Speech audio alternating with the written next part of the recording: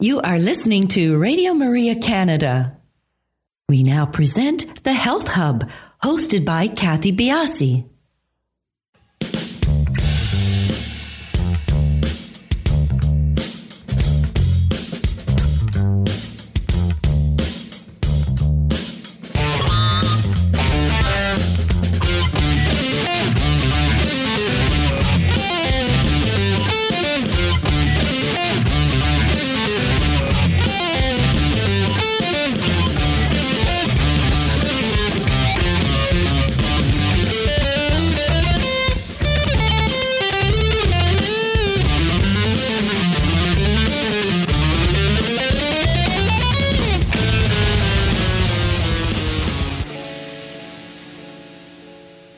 Welcome to the Health Hub. I'm Kathy Biasi, your host, and I would like to really thank you for joining us today. Thank you for taking time out of your schedule to listen to yet another one of our great guests.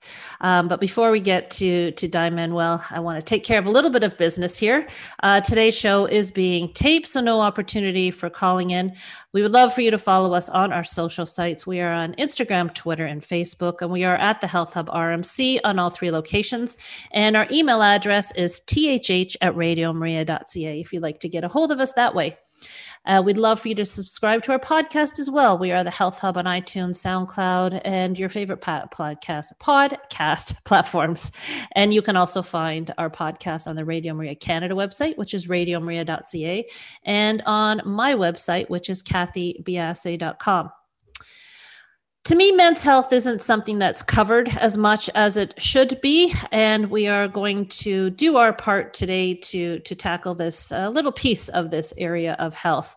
Our guest today is Di Manuel, and he is a super dad. He's dating his wife with a lead-by-example way of living and a contagious personality. I can vouch for that. And he's on a mission to positively impact 1 million role models around the globe to lead a functionally fit life through education, encouragement, and community. He is an award-winning digital thought leader and author, distinguished Toastmaster, TEDx speaker, and edutaining keynote speaker, former partner and chief operating officer of a multi-million-dollar retail company, and a sought-after lifestyle mentor and executive performance coach. Di knows the struggles of the juggle and keeping his health and happiness a priority.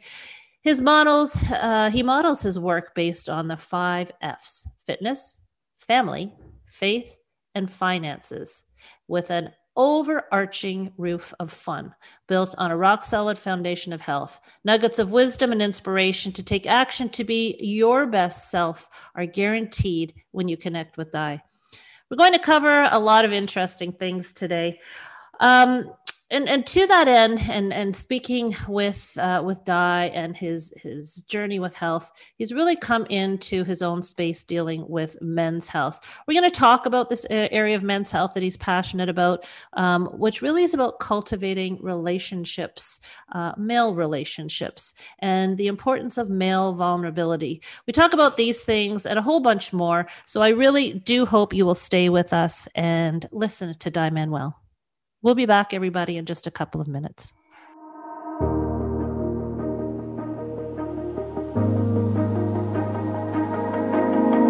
Can't escape disappointment, can't avoid the delay, but I don't have to make feeling down and defeated the place that I stay.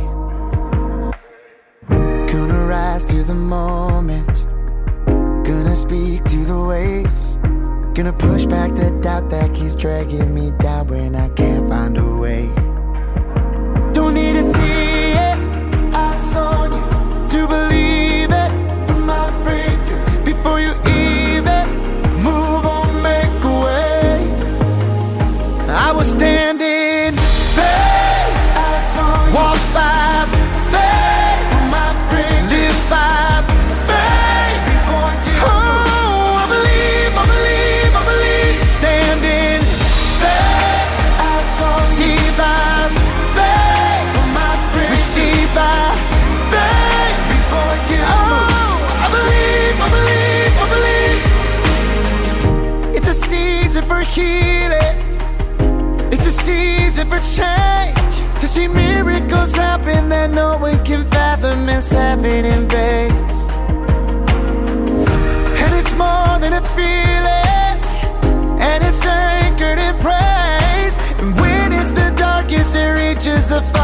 hearts and opens the way. Don't need to see it, eyes on you, or to believe it. For my breakthrough, before you even move or make a way. Yeah. I was standing faith, eyes on you, walk by faith. For my breakthrough, live by faith. Before you, oh, I believe, I believe, I believe. Standing faith, eyes on you, see by faith. For my breakthrough, receive by faith. Before you, oh, I believe, I believe, I believe. This is how blind men get their sight. This is how dead men start to rise. This is how small things multiply.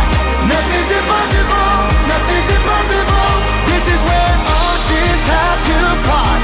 This is where light comes through the dark. This is where I see who you are. Nothing's impossible, nothing's impossible. Stir my faith, stir my faith. I will stand in faith, walk by faith. Yes, I will. Live by faith. Yes, I will. I believe, I believe, I believe. Stand in faith. Let the church rise up. Let the people of God rise up. Faith. I believe, I believe, I believe. I will stand in faith. You are listening to Radio Maria Canada. We now continue with the program, The Health Hub, hosted by Kathy Biasi. Welcome back, everybody. As mentioned, our show today with Di is being taped. So please, at the end of the show, we give all of the information. You can reach out to us for further questions. You can reach out directly to our guests. So do take advantage of that. And as mentioned at the top of the show, we'd love you to follow us on our social sites. We are on Twitter, Instagram, and Facebook. And we are at the Health Hub RMC on all three spots. Di, welcome to the show. Thank you for joining us today. Thank you, Kathy. It's an absolute honor to be here. And, I'm really excited just to connect with you and have a conversation. Conversating is nice, isn't it? Isn't it? Well, I think we're all wanting more of that, just based on the year we've all had and continue to have. It's just nice to have that connection, but also just to have some real conversations. I feel like it's always about the one thing, right now. It's exactly. It's And inspirational conversations. People need some happy, good inspiration, and you're going to fit the bill today for sure. All right. Well, and a fellow Canadian to boot. Yes, that's right. We've got the coast covered. Yeah, so they are. I think you're the third highest province to be hit, but I don't even know where it fits into this COVID thing. But we're all in it together. So a fellow Canadian, and welcome to the show. I love to have Canadians on. So wonderful. Now, you are a man who has had some significant life changes in your adult years. And I'd love for you to explain to everybody, right now, what you're doing right now, how you got to this space. It's very interesting. Well, thanks, Kathy. I guess my path, like many of us, when you really think about, the journey we're all on, this beautiful thing called life that we all get the opportunity to hopefully live into our best versions. I always think that we're so much potential, every one of us, that's all we got is potential. But, realizing that potential, well, that's just part of the journey from A to B, and mine's been a lot of ups, a lot of downs, a lot of side to sides, a lot of backtracking, if you know what I mean. And I don't regret any one thing. Everything I believe truly has happened for a reason. And I know if it hadn't happened the way it happened, I wouldn't be here talking to you right now. So it's, I can say, maybe it sounds like a growth mindset, but I wasn't always that way, and I think back to, just for people that are listening, life is an interesting thing. I don't know if you can relate to this, Kathy, but, we have a general idea of things that are value to us. We some people call those our core values, and they're pretty they're very much guiding principles. They help us filter our decisions, our belief systems even are influenced by a lot of those core values. And for myself, I know that I've gotten into the most trouble or most challenging moments of my life because I've ignored some of those instincts that pop up that relate to some of those core values. Like for me, some of my values are like family, my well-being, my fitness, even just being financially responsible. These are some of the important values to me. And I've deviated. And when I didn't focus on maintaining some of those actions that lived into those values, that's when I got into trouble. And I'll, in my early 20s, just to date myself, I'm 44 now. And the last 24 years have been one heck of a ride. And I've learned a lot, but I've had to endure some pretty big challenges in my life. And, in my early 20s, I was just trying to figure out who I am. To be honest, I actually lived outside of Toronto in a small town called Bowmanville. And you may know where that is, Kathy. Just small anymore. It's not so small. You know what? That's right. The last few times I've been back over the last 20 some odd years, it's amazing. It's like Toronto, and then outside of Toronto just keeps going. Yes, it does. It absolutely does. Just remarkable the amount of growth, but at that time when I lived there, it was under 30,000 population. It wasn't a very big town at all, but it was a great place to grow up, to be honest. And I had great parents too, parents that really cared for my brother and I. And they did divorce, like separated and divorced when we were quite young, both under the age of 10, and that challenged me emotionally. And I all of a sudden was sort of thrust into a place where I had to my mom was working a lot to support my brother and I. My dad was working a lot in his own business, and we'd see him every other weekend. And so I left a lot of time for my brother and I by ourselves, especially as we got over the age of 10. My mom would just expect us to be able to tend to ourselves until she got home after work. So, there's that sort of a few hours a day. And during those hours, I learned to console myself, especially keep myself busy with food, video games, and movies. You can probably imagine, you put that nice little trifecta together and you make that your everyday, all day. The food I was eating was very poor in nutrition value, but really high in calories. And so I grew quite a bit. And over a 5-year period, I got to a point where I remember one day at the doctor's office, the doctor pulling my mom aside because I was having breathing problems. And what it was asthma was really starting to take hold in my life and limiting me, but because my health was getting so poor. And she pulled my mom aside and was like, Betty Ann, your son died. He's morbidly obese. Mm. And I got to be honest here, Kathy, at the age of 14 at that time, I didn't know what morbidly meant, nor did I know what obese meant, but I knew it didn't sound good, and when I was thrust into that sort of state of unhealth, and I got there on my own volition, right?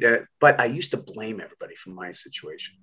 I got really good at just blaming everybody else, but never taking ownership that maybe those little habits that I had were contributing to the way I was feeling internally, but also, what was happening to my health and my physicality.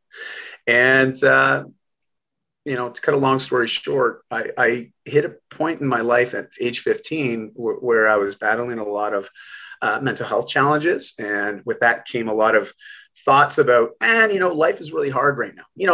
I remember going to class on the 3rd floor of the school and getting to the top of that flight of stairs, I'd be sweating, I'd be out of breath, and I'd see all my peers just looking at me, and I could hear the little snickering as I'd make my way to my classroom, walking by the lockers.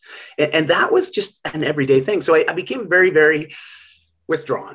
Let's just put it that way. And so I thought, hey, man, maybe life would be just a lot easier if I didn't have to deal with all this, and that was hard. It was really hard. And I got to a period where I remember being at my dad's this one weekend, and I was having a shower, and I had this little trick, Kathy. If I had a shower, I'd put the water on really hot, because if it was so hot, I know that condensation and all that steam would fog up the mirror. So when I would exit the shower and start to towel off, I would never have to see my reflection. Wow. Like, these are the little things. Yeah. Sorry. I didn't mean to interrupt you. No, I'm just saying, wow, that's the coping mechanisms. Yeah. It's amazing what we do, right? Mm-hmm. Especially when we're trying to avoid hurt. avoid pain, avoid discomfort. And I just got really good at shielding myself, or at least, putting things to the side and just cope. And this one morning, I was being rushed by my dad, and because we had to get somewhere. I have no idea where. It doesn't really matter anymore, but I was being rushed, and I remember having a quick shower and getting out. And for some reason, as I was toweling off, I could see my profile in the mirror. I turned, I locked eyes, and I broke down, like uncontrollable, ugly cry. And I think we've all probably experienced that at some point in our lives, sometimes in a happy place. I think about when my daughters are born, very happy, ugly crying. Mm-hmm. This is not happy crying. This is me really just feeling disgusted and filled with a lot of hate for that person that was looking back at me in that mirror. I didn't even know who it was, and as much as all these not so nice thoughts were flashing through my mind, I got to a point where I was just like, I can't live like this anymore. And I think it was that point of where fear really becomes so overwhelming.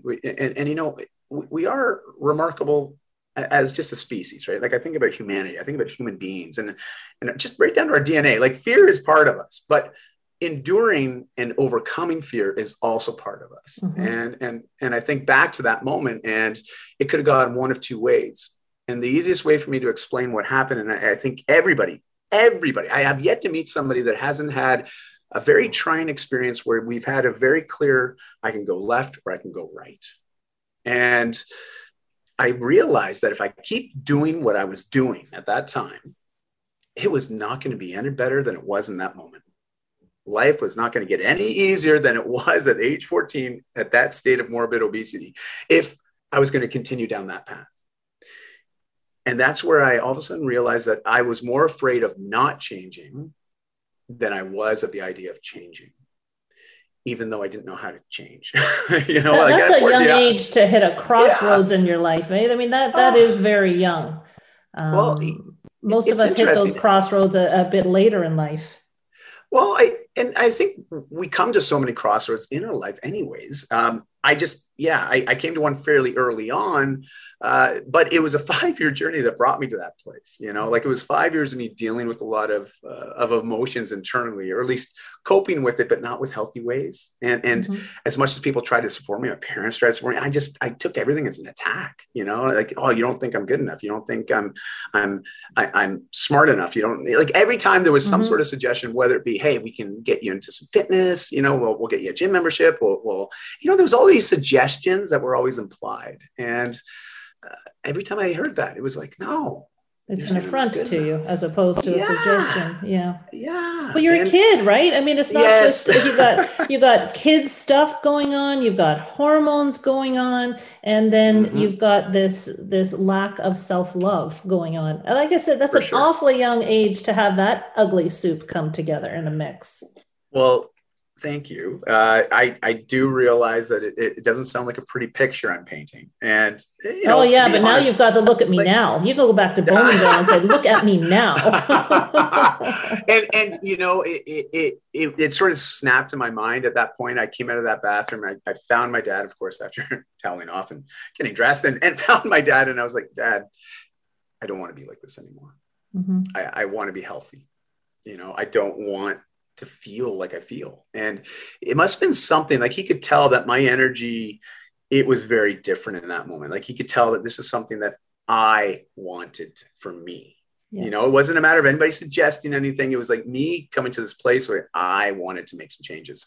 And I asked if he would buy me a bike, because I didn't want to go to the gym. I was like, I'm not going anywhere public. Like, I need to do something on my own terms. And I remember always loving to bike when I was a kid. And so I was like, can we get me a bike? And he, hit the iron while it's hot, as they say. And he took me out that afternoon, and with my mom's support, we got me a mountain bike. And I just started biking every day a little bit, just moving my body with a bit of purpose. And I remember going to the library, getting books out on nutrition and health and well-being, and really just trying to learn, but implement what I was learning. And that was the start of a 20-month journey, which ultimately taught me so much about health and well-being and fitness and a little bit of mindset too. But, you know, at that age, it wasn't the mindset that was focusing me, because if I was perfectly honest with you, Kathy, I was really motivated because I wanted a girlfriend.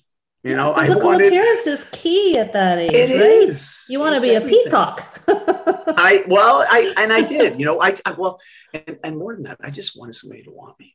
You know, I just wanted that, you know, and not someone that was going to love me unconditionally, like my family, because we're family. You got to love me, right? Exactly. But I wanted somebody else to want me, and so that was a big motivation for me. And you know, that 20-month journey, I lost all the weight. I put on some muscle mass. I developed some new healthy habits, but it wasn't like that was the end goal. That was not what I was envisioning. I was just envisioning being different than I was. I didn't really know what that was going to look like, but I trusted a process and was very patient with it. Just kept doing it a little bit at a time. But there were some wins that I experienced along the way. And one of the first most significant ones, and this is what I always encourage people that want to make some health changes, because, you know, we get to a place in life and we're like, geez, we can tell that our energy is not in a good place. You know, maybe we're waking up in the morning and we're getting plenty of sleep, at least by all standards. It's like, wow, I was in bed for 8 hours last night, but I don't feel like I slept at all. You know, and then we get that feeling, or all of a sudden things start to irritate us, or what we used to take for granted now becomes so much harder than what we remember it. Like even just exactly, 100%. And you're at the age of 14, right, where sleep usually does come easier. And I imagine that you don't have a straight line to where you are now. We all have those step a few feet forward, and we got to readjust. You plateau, and then you got to make another change, or life hits you with something else. But again, at the age of 14, you really, this is a young age to have that much foresight. And the other thing that really pops out to me about your story is that I think as adults, number one, we may tend to not value the mindset of a child. And so many things are impactful. Like at a young age, we say, oh, you know, they'll get over that when they're in grade 7, or, you know, that's just silly.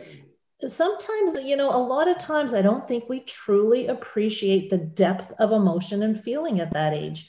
And you at that tender age of 14, obviously had those emotions, so much so, significantly so, that you made life changes at the age of 14.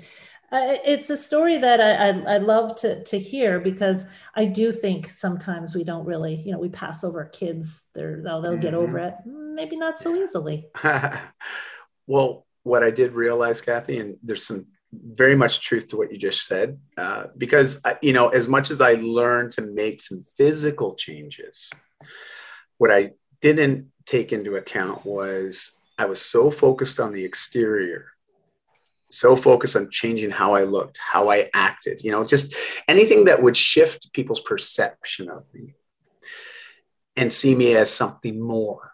You know, because I was always thinking I got to be more. I want to be accepted. I've got to, you know, they just all these presumptions I believed of who I thought I wanted to be, you know, and so I was going to act as that, and not in a healthy way, because what ended up happening, and I didn't really understand the gravity of this until I was in my 20s, but I dealt with a lot of social angst. You know, a lot of stress, a lot of anxiety, especially in social settings. And because I'd spent so much time just avoiding all that and having a lot of time on my own. And here comes the mental piece. Well, and it was a struggle for almost 20 years, you know, and it still is. I'll be perfectly transparent with you. You know, like the mental health piece is always a piece that needs attention. And you know, and I love that today it's a very big conversation, online and offline, you know, everywhere. Where people are really recognizing the importance of mental health, and it's really where everything starts. Now, I learned pretty early on, because I started getting invitations, you know, at 17, 18 years old, invitations to hang out with certain people, you know, certain people that all of a sudden recognized who I was, and I was getting invitations to come to parties and to hang out. And that was awesome, but also at the same time, super intimidating, a lot of fear there, a lot of concern. And then I discovered alcohol. And I realized that, if I have a couple drinks, man, I can talk to anybody here, and I don't feel that way right anymore. Up. Yeah, exactly. And it just became the norm. I replaced food and video games now with exercise and booze. Not a great combination, and because here I am trying to live a certain way, and yet I'm doing a lot of the good with some of these other habits, but it was how I was, mentally coping. And so it was really interesting. But then I decided, at 18, graduated high school, and I was fortunate enough to get into UBC in Vancouver and University of British Columbia. And so that was my ticket to leave small town living and move out to the city, and literally not even move, within province. I was like, I just need to get away where nobody remembers who I was. Yeah. And sometimes we need that break, right? Fresh start. Fresh start. And again, reevaluating, moving forward. Yes. And I'm sure it wasn't even a straight line from there. But what I find, and what I want to delve into in the second half here, is the difference between how women and men, girls and boys, are treated in this mental space. And this is something that you've really taken a hold of here. And I think it's brilliant. So everybody, we're going to take a quick break, and we're going to come back and talk to Dai about how he's really taken men's health under his guise of expertise. And we're going to go with that because it's really a very interesting and, often not spoken about piece of overall health is the men's space. So everyone will be back in a few minutes.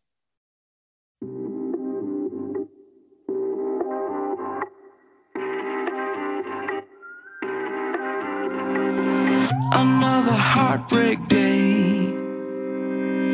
Feels like you're miles away. Don't even need no shade when your sun don't shine. Too many passing dreams roll by like limousines. It's hard to keep believing when it pass you by. And by. I know your heart been broke again. I know your prayers ain't been answered yet. I know you're feeling like you got nothing left. Well, lift your head. It ain't over yet, ain't over yet. So keep walking, soldier, keep moving on. Keep walking until the morning comes. Keep walking. Keep moving on and lift your head. It ain't over yet, ain't over yet.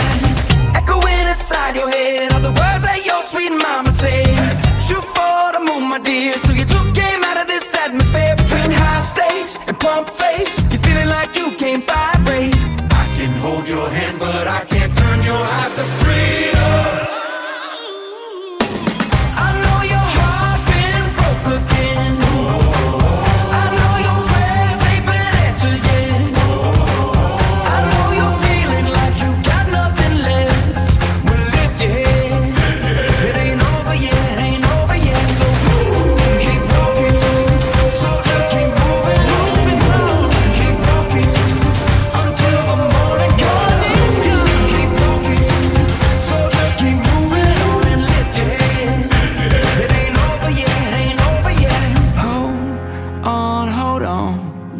Finish yet. Hold on, he'll get you through this. Hold on, these are the promises I never will forget. I never will forget. So hold on, the Lord ain't finished yet. Hold on, he'll get you through this. Hold on, these are the promises I never will forget.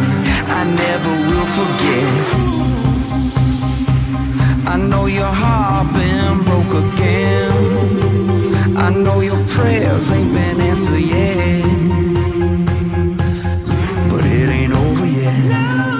It ain't over yet. So get up and move. Keep walking. Soldier, keep moving on. Keep walking until the morning. You got to move. Keep walking. Soldier, keep moving on and lift your head.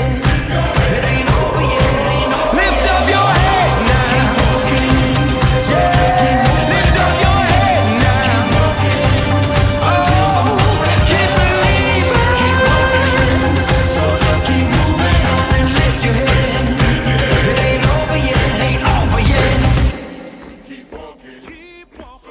You are listening to The Health Hub here on Radio Maria Canada. A Catholic voice wherever you are. To contact us and be a part of the show, email thh@radiomaria.ca. We now continue with the program. Here once again is your host, Kathy Biasi.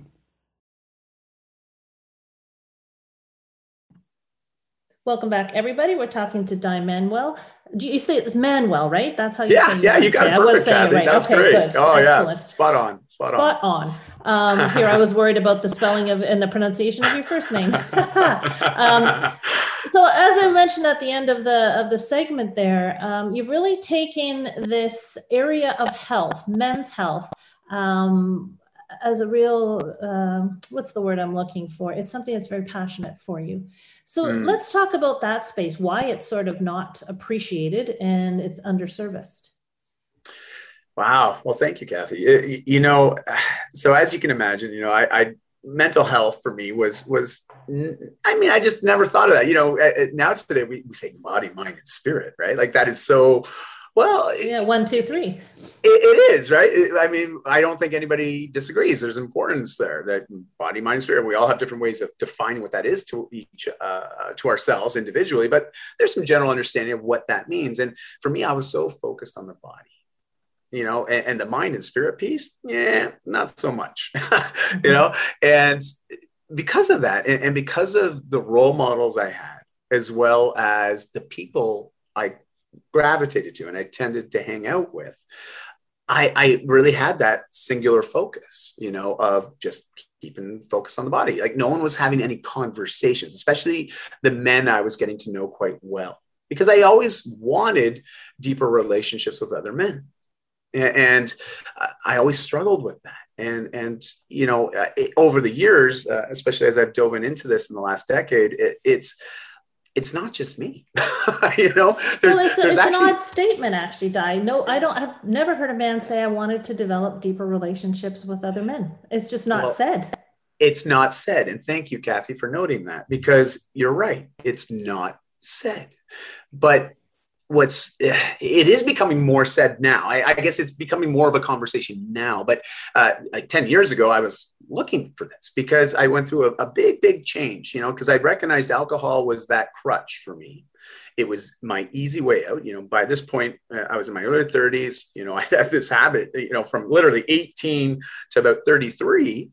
Those 15 years, alcohol was a very big part of my life. And I got a lot of work done. I was very productive. I was building a company. Everybody on the outside, they would think, wow, Di's got it together. Look at, he's got a beautiful wife, great kids, the home, a company he's building, like, wow. But meanwhile, those that truly knew me saw this habit, this way of dealing and coping with some of that mental stress, some of that anxiety that I was feeling. And I was pretty good at shielding myself from anybody knowing that until I couldn't anymore, because it started to take hold. And I know it sounds cliche. We hear about this, right? It's like, yeah, it's okay to do that until it's not. And it got to a point. Seep into everything. The cracks start to show. Exactly. And I won't go into too much detail about that moment, because it's actually what the TED talks about, is I share a little bit of glimpse into that story in that moment. But ultimately, I made a decision to stop drinking because I needed to create a space where I could clear my mind. I had to recognize that what I was doing up to that point in time wasn't working. And in fact, it was compromising the quality of my relationships, not only with my family and friends, but with the world, to be quite frank. And now, can I so ask I a decided, question? Yeah, sorry, go ahead. Just before we move on. Yeah. Do you think your reason to part with alcohol was the physical impact it was having you, or just the fact that you were using it as a crutch? Two very different reasons. Or as a I would say it was a combination of both, though. Okay. It was very much both. It learned to become a habit, but it was also very much a coping mechanism. Like it was, as you say, a crutch. And what I realized when I made a commitment to my family, but more importantly to myself, at the age 33, I said, I'm going to go 1 year without drinking. And of course, my kid's under the age of 16. Like my one daughter, she had a lazy eye. And so she had these massive prescriptive glasses on, so these big Coke bottle rim glasses. You can imagine her, just under 6, big teeth, big smile, big eyes.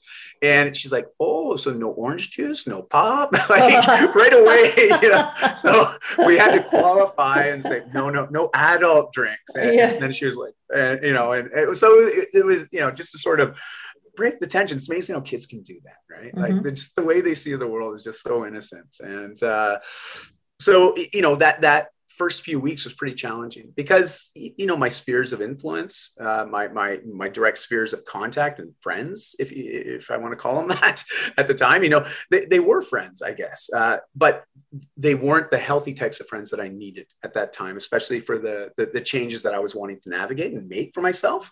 Because even when I thought back when I was 14, I wanted to lose all that weight. I also needed to change my association. In fact, I had to find association, find a community of people to support me, people that I could chat to and speak to and get around, you know. So because I realized it was too hard to do it on my own. I didn't know what to do or how to do it. And then sometimes I questioned why I was doing it. And so that community element was really important. And for me, you know, at that point in time, 3 weeks after making that decision, I realized that a lot of my circles, I told them I made this commitment, and yet I was still getting invites. Like they weren't even really registering with them. Like, hey, we're going to watch UFC at the pub this Friday, you know, come join us, we'll have some drinks. And I'm like, I just told you, dude, that I'm going to Europe without drinking, you know, like it wasn't registering. And so all of a sudden, you know, the calls, the invitations became less and less, and seeing people without alcohol, just based on my network at that time, it was hard. Like it was incredible to see how much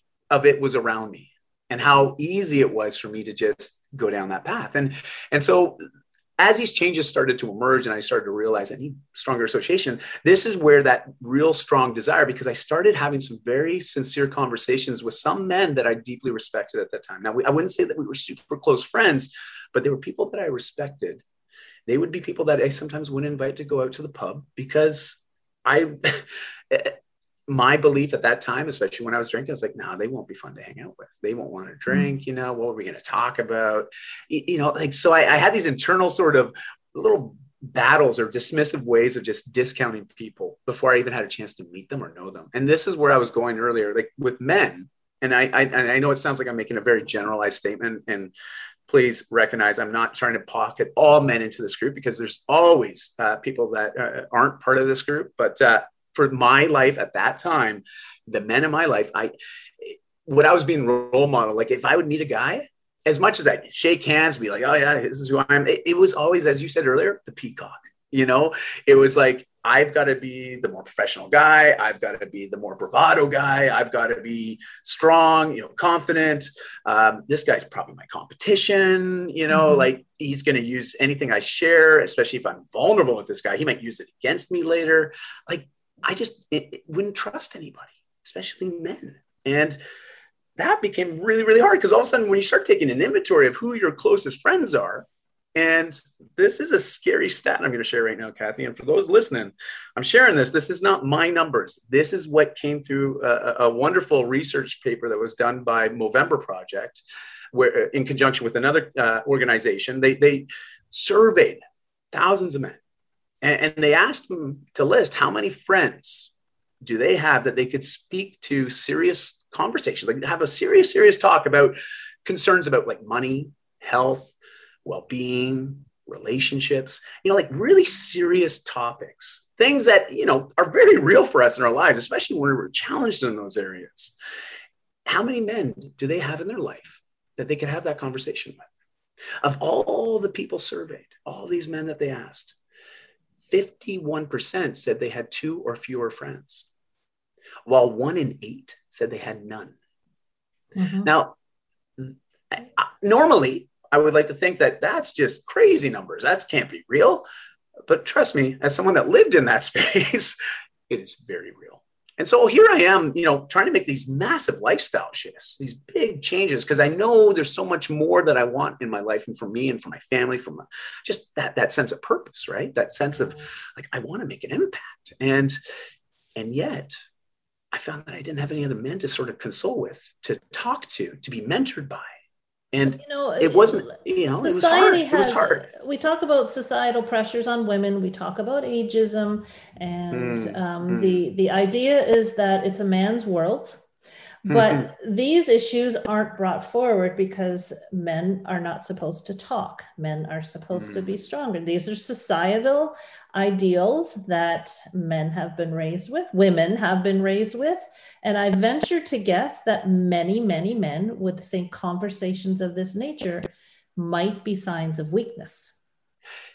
You know, and you would be fair in that assumption and statement and observational as well. Just by looking at sort of the norm that we're associated to, especially let's just talk about North America here, even though I would say this is very common in Commonwealth countries, especially, but also after living in Southeast Asia for a while, it's very prominent in those cultures as well. So it is very much a gender thing, you know, but does it need to be, you know, and I think when we start looking at what we understand men to be and what we understand women to be, and now, you know, the conversation on gender, especially, I think is wonderful, especially over the last 5 years and how that's really coming to the forefront. And there's, you know, we're questioning, how do we describe what a man is? You know, and then we always go to the term, well, a man's typically someone who's masculine, right? Like we're automatically associating these certain terms.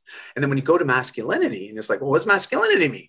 And when I looked it up, what's super interesting, when you start looking at the synonyms, other words that are also interchangeable with masculinity, you see words like bravado, you know, you see words like machismo, you know, these words that are really strong, you know, not very soft, not very inward speaking, but very outward speaking, you know, surface type words, but that are all relating to this idea of strength.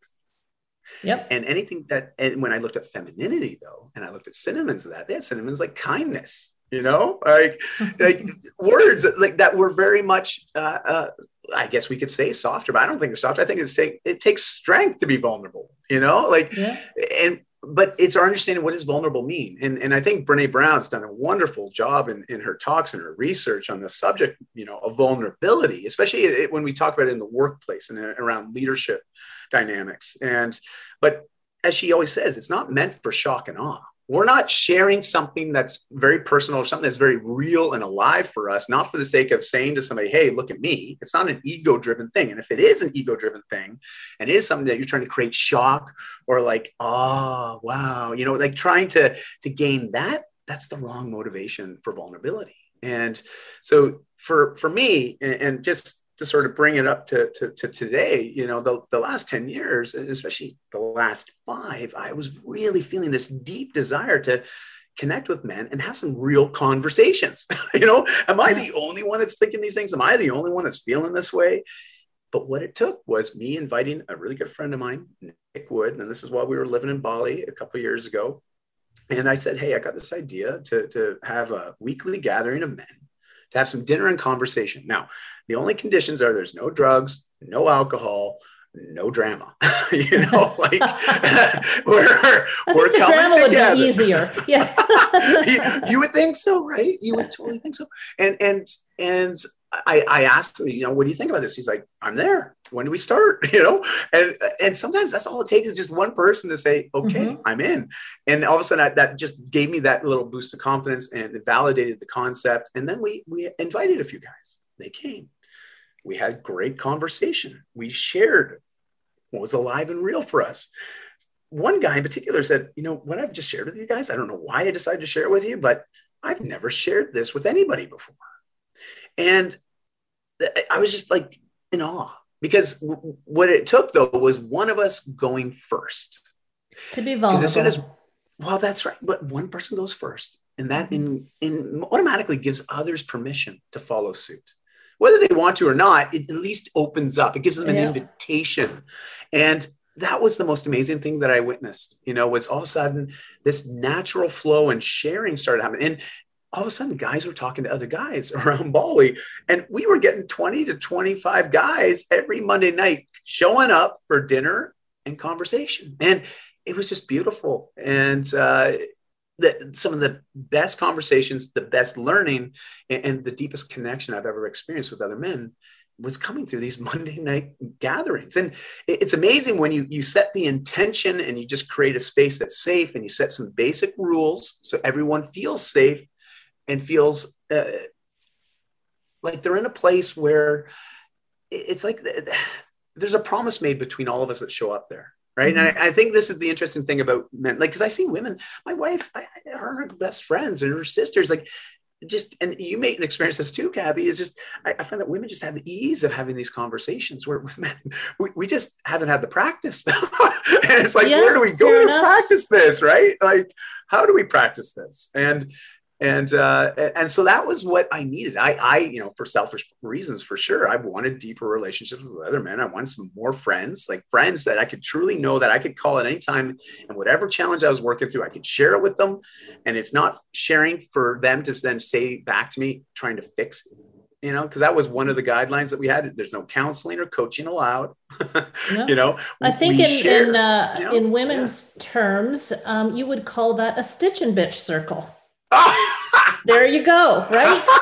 I love it. I love it. That's women, have to have a purpose for theirs. So Stitch and Bitch, book club, there they all are. When we have our book club meeting, I think the book is the last thing that we talk about. We talk about all the other stuff, and it's the same idea, right? It's an opportunity to talk.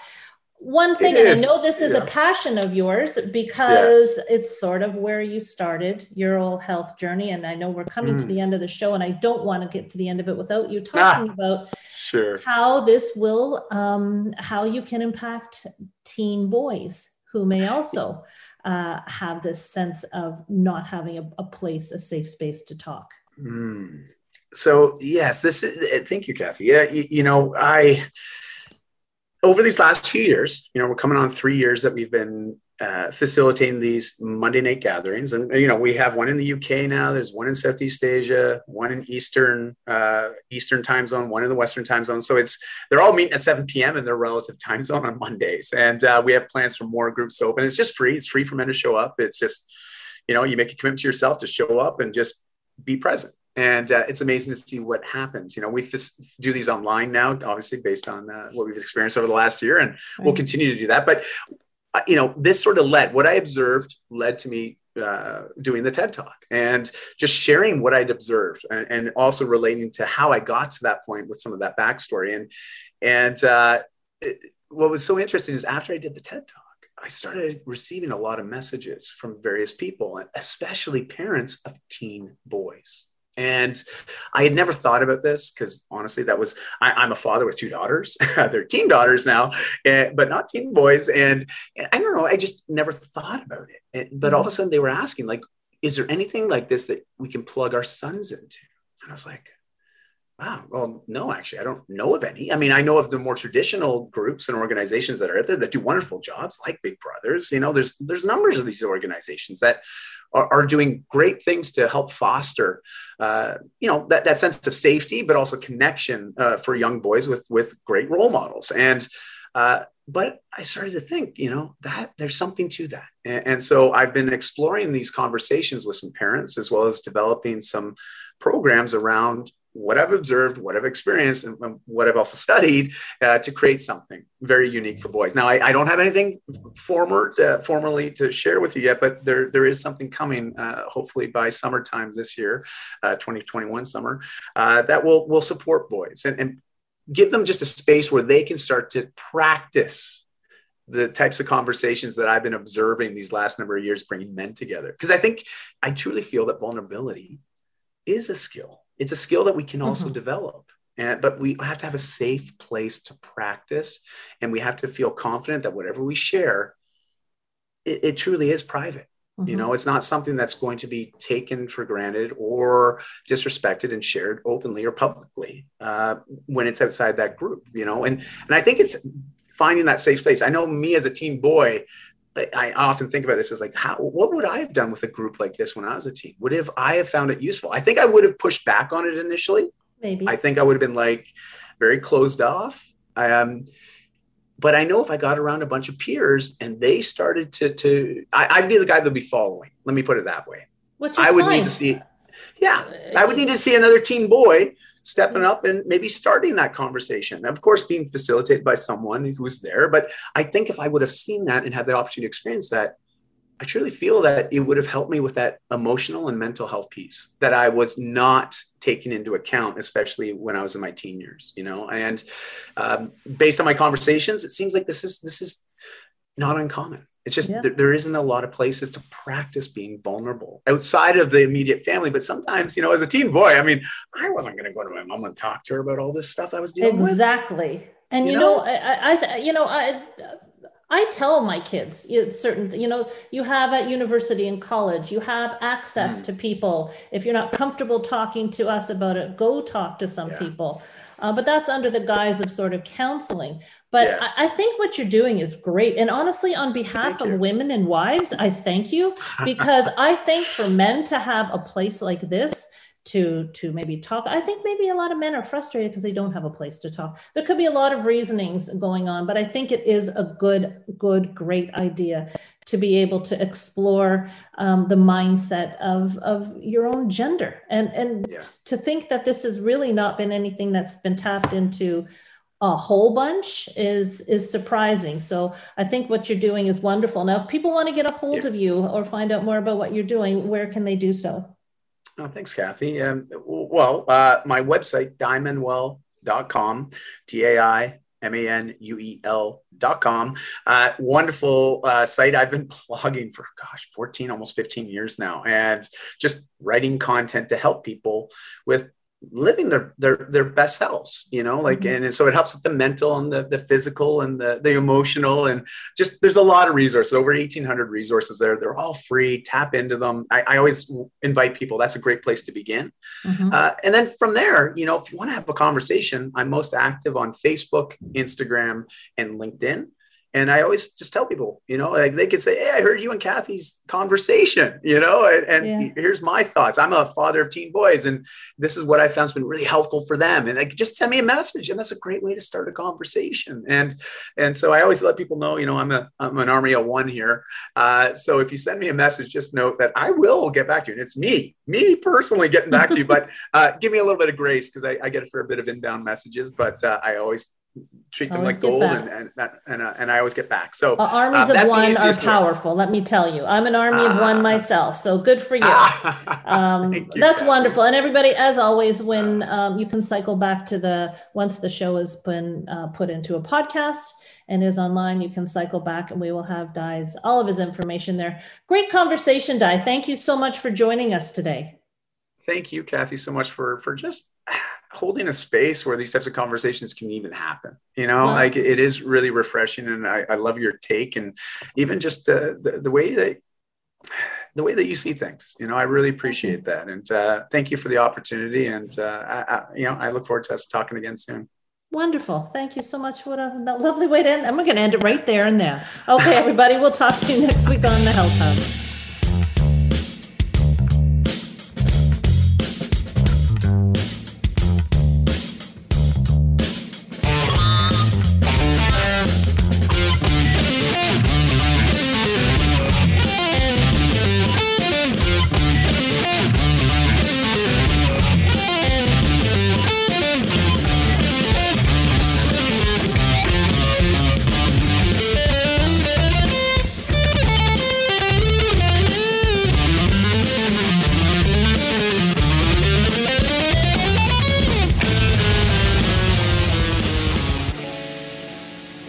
You have been listening to The Health Hub, hosted by Kathy Biasi, here on Radio Maria Canada.